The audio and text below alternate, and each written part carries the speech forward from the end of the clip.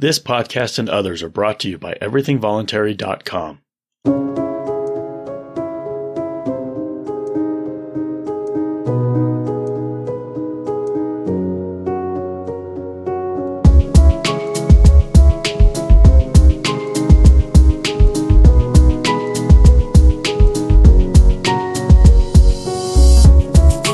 The voluntary principle states that all human relations should happen by mutual consent or not at all. This podcast aims to promote respect for the voluntary principle in all walks of life and for all age groups.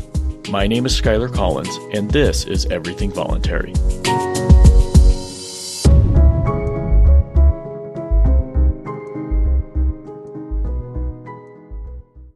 You can receive all new content offered by everythingvoluntary.com in your email inbox every single weekday for free. Visit digest.everythingvoluntary.com to subscribe. Hello and welcome to the podcast. What is today? February 4th, 2021. And the Saints go marching on. I guess in this episode, we're going to browse through white people Twitter and black people Twitter. We'll start with this one. It's from white people Twitter. Somebody on Twitter named Alex Picciarelli doesn't have a date that it was shared. It doesn't seem very timely. It seems like maybe it was written probably over the summer.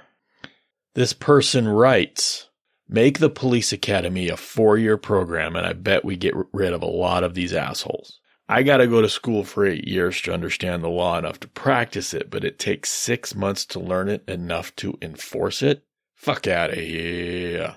Fuck out of here." I agree with you, Alex. 6 months is not nearly enough time, but that's not really the problem. That's not really the problem. 6 months, I think is a sufficient amount of time to learn how to be a peacekeeper, right? It's plenty of time to learn how to defend yourself, to learn de-escalation tactics, to learn how to handle a weapon, and to learn how to spot when somebody's committing an actual crime. Is it 6 months enough to investigate real crime? Murder, robbery, arson? No, I don't think so. That's more specialized and would require more time. But for a regular, I guess we could say, beat peace officer, 6 months seems like plenty of time. It really does. You don't need to know the law when your role, your job is not law enforcement. And that's the problem here. The problem is not how long they're learning to do their job. The problem is what their job is, what their job entails. I don't believe that a free society can have law enforcement officers because there is no positivist legislated law to be enforced in a free society. Free societies feature governments that perform 2 roles: peacekeeping and dispute adjudication. And that's it. That's it.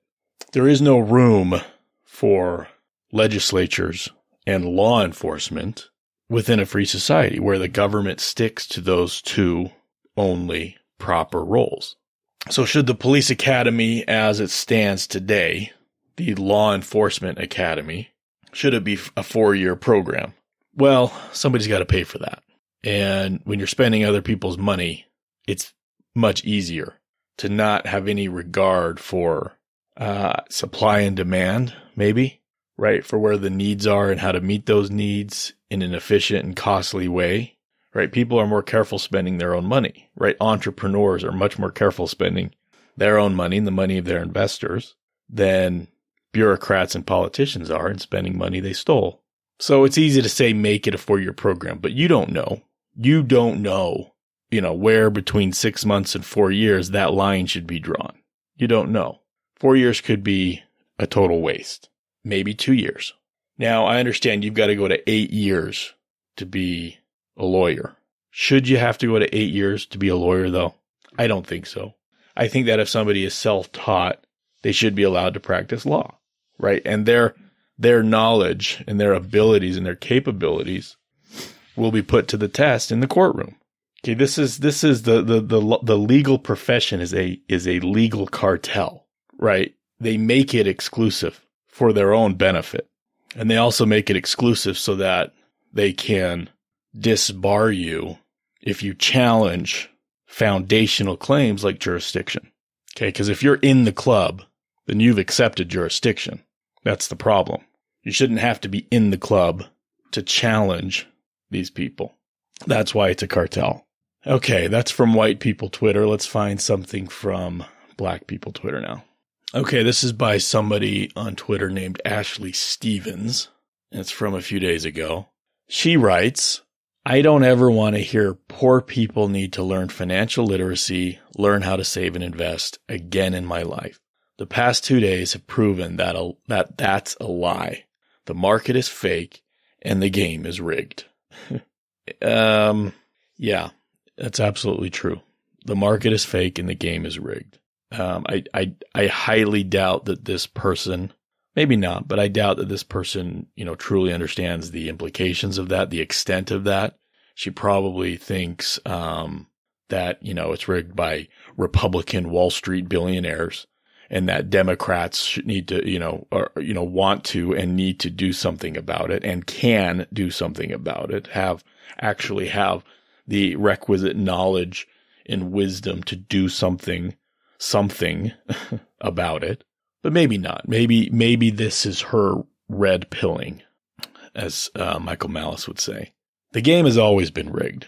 There's the ruling class and there's everyone else. But once in a while, somebody innovates and creates something that isn't quite seen as a threat yet.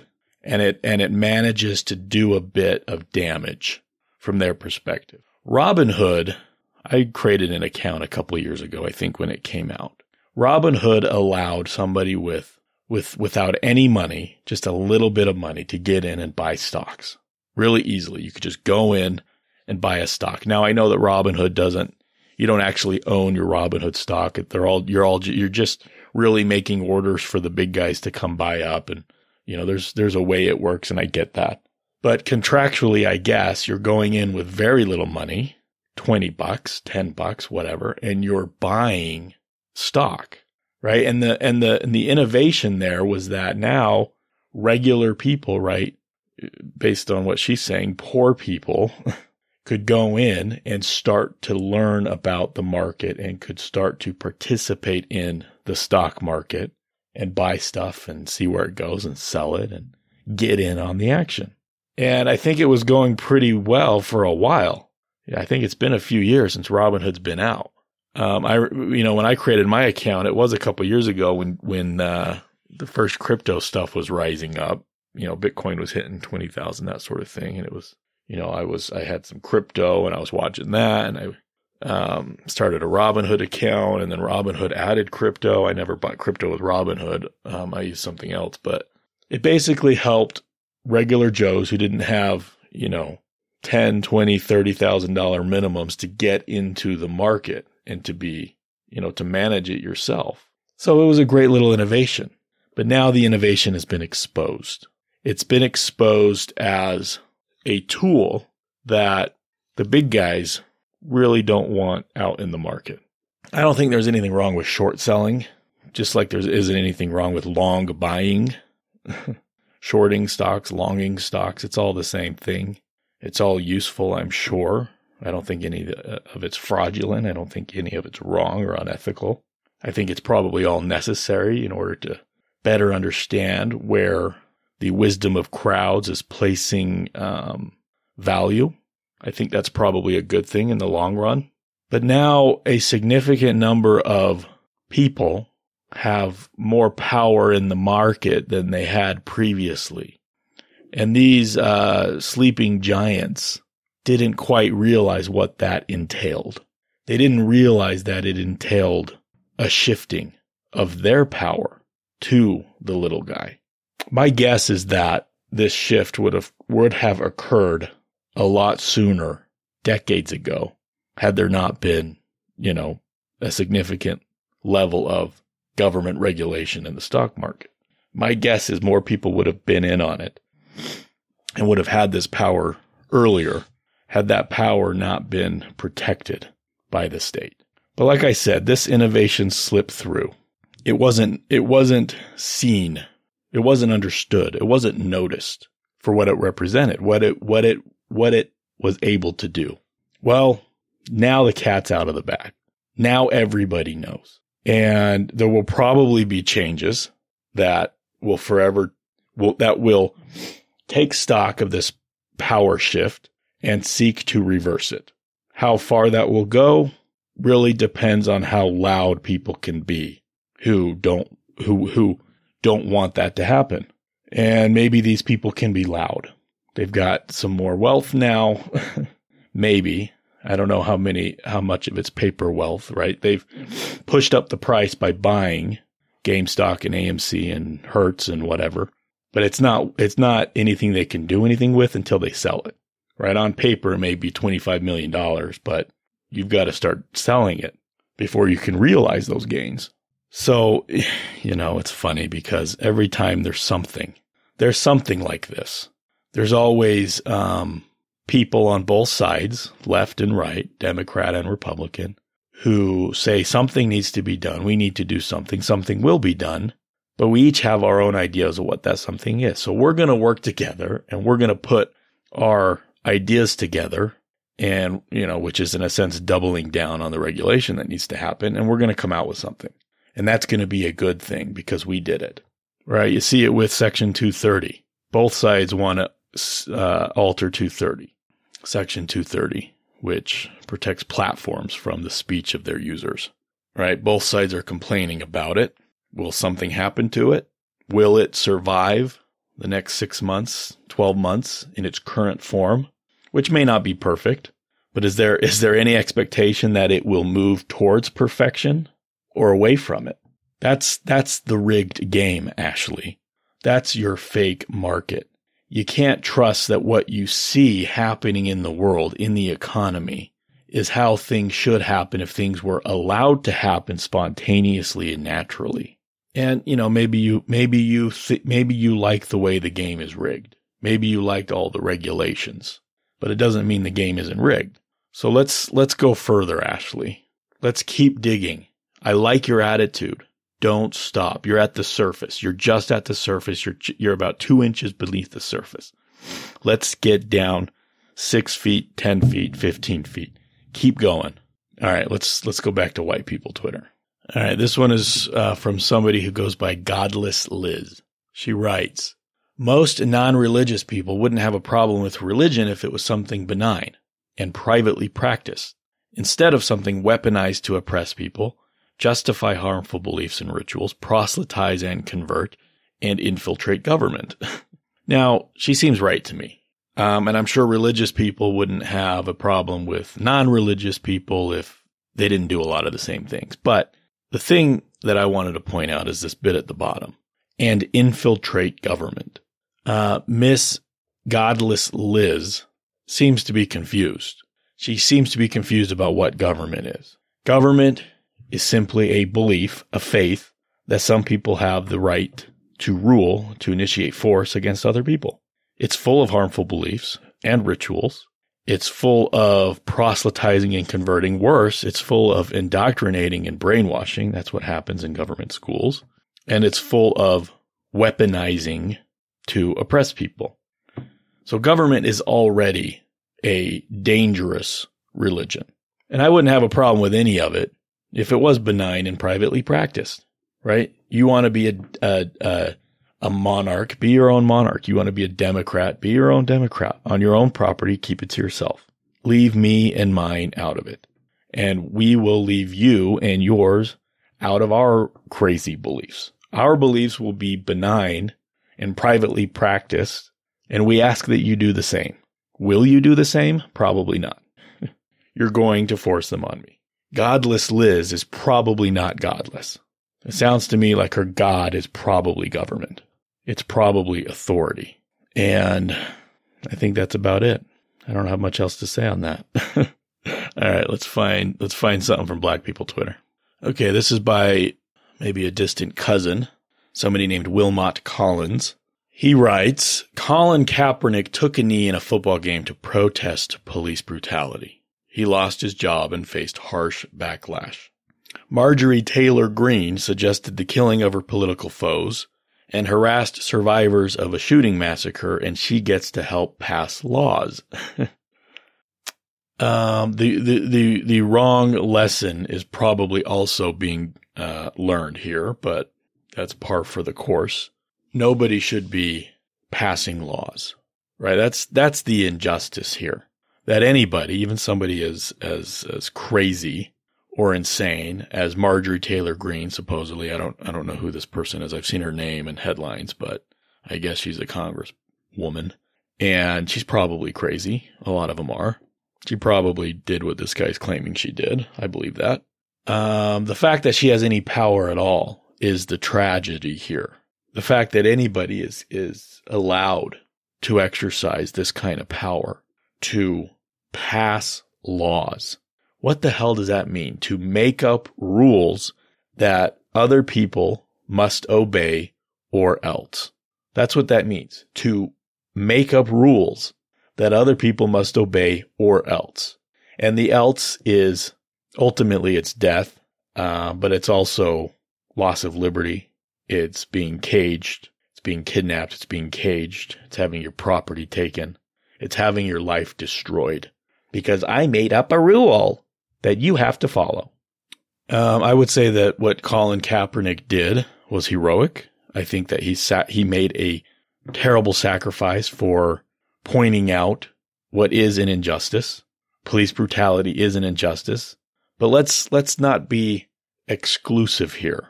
Let's be inclusive. And this is one of my problems with the protests over the summer and the Black Lives Matter was how exclusive it became. It was not an inclusive movement. Everybody is affected by police brutality because everybody's affected by this mistaken concept known as law enforcement, which I've talked about in this episode and many other times. We are all affected by what is tantamount to an evil institution, right? Government, and they're passing rules or else that other people must follow or else, and the enforcement wing of that institution. Everybody's affected by that negatively. So, bravo Colin Kaepernick for doing what he did. He sacrificed for something that he believed in truly. A lot of people do that though. A lot of people sacrifice things sacrifice a lot for what they believe in. Everybody in the Capitol on January 6th, right? They knew there was press and there was cameras and there was, social media, and they knew the risks they were taking, but they believed in their cause too. Is Marjorie Taylor Greene a true believer? Does she truly believe that her political foes are evil and must be killed for the good of everybody? Probably. She probably does. She probably is a true believer. Am I a true believer in the things that I believe? Yeah, I am. Right? So here's the question.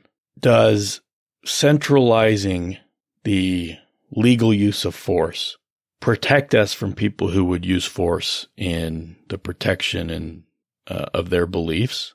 Or does it make it more likely? I think it makes it more likely, right? So the idea that people have strong enough beliefs that they would hurt other people for them is an argument against the state. It's an argument against this idea that there should be people making rules that everybody must obey or else. That's a recipe for disaster, as it has been, and as it will continue to be. I don't know what the future holds for the world, for this country. Are things better here for your typical person than the rest of the world? We're up there. We're absolutely up there. I can't say we're the best place on earth, but based on some of the things I've seen in other places, I'm glad I'm here and not there. But I don't know. Sweden has looked pretty good so far last year, this year. They didn't lock everybody down and force masks on everybody's faces. There are freer places than the U.S. The U.S. continues to slide downward in the freedom indices. So, I don't know. I don't expect to ever go anywhere else. I expect to continue ignoring the state as best I can and not willingly giving it anything that they're not they're not actually putting a gun to my head to get, but who knows? All right, let's find, let's see, that was 4. All right, let's see if something else jumps out at me. Okay, let's end with this one. This is from White People Twitter, somebody named Amber Noel. Her Twitter name is A Ball of Flaming Anxiety. She writes, unpopular opinion. I don't think your life has to have a purpose or you a grand ambition. I think it's okay to just wander through life finding interesting things until you die. I want to say that I agree with her because my life doesn't have a purpose and I don't have a grand ambition. I'm pretty much doing what she's talking about, wandering through life, finding interesting things. I've had, different careers. I've done different jobs. I got married. I bought a house. I had 3 kids. Those kids are also now wandering through life, finding interesting things. They're growing up. They're going to start hitting things like driver's license and first job and, maybe a GED. Who knows, right? Their lives are not anything like my life was, right? My life was conveyor belt, right?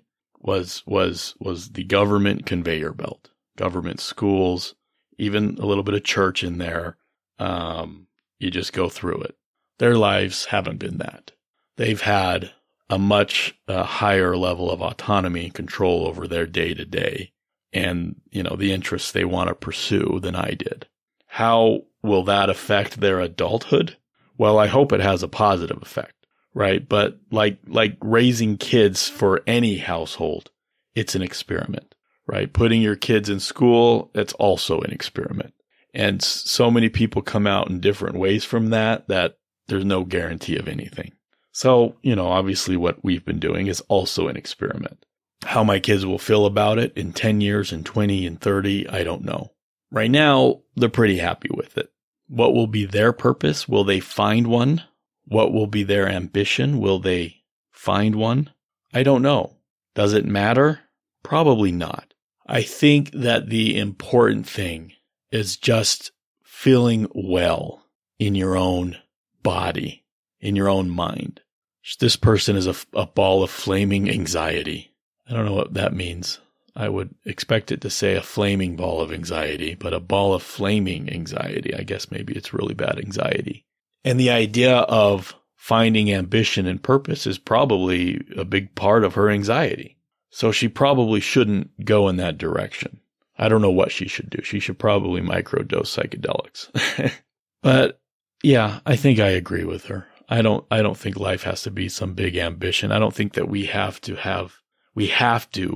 should have big dreams that we've got to go after. But we can. If we do, great. Truly, if you do, then you should probably work towards that. If that is what fulfills you, then you should do that. But I wouldn't feel anxious or depressed or ashamed if that's not currently a part of your life. It doesn't matter, right? It really doesn't matter. It certainly won't matter when you're dead. But if you do truly feel ambitious about something, then great. More power to you. You probably should follow that. That will probably be good for you. Follow that. Don't let anybody get in your way. Don't ask permission. Just keep going. And if you don't, then that's fine too. Just relax, right? Do what you can to get by, to survive if that's what you want to do. And hey, if you don't want to survive, if you feel like you no longer want to tolerate existence, that's okay too. You shouldn't have to tolerate existence. All right. I think that'll do it. Please remember, don't hurt people. Don't take their stuff. And like I just said, don't ask permission. Thank you so much for listening and have a better day. Please send your comments or questions to everythingvoluntary@gmail.com. If you like this episode, please subscribe to Voluntarist Voices, a podcast featuring lectures, interviews, and audio essays by intellectual giants, past and present.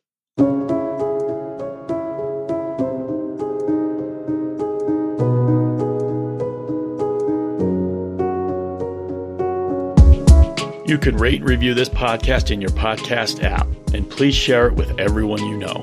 Please consider supporting this podcast and everythingvoluntary.com by setting up an automatic monthly donation at patreon.com/EVC. One-time donations are also accepted at paypal.me/everythingvoluntary.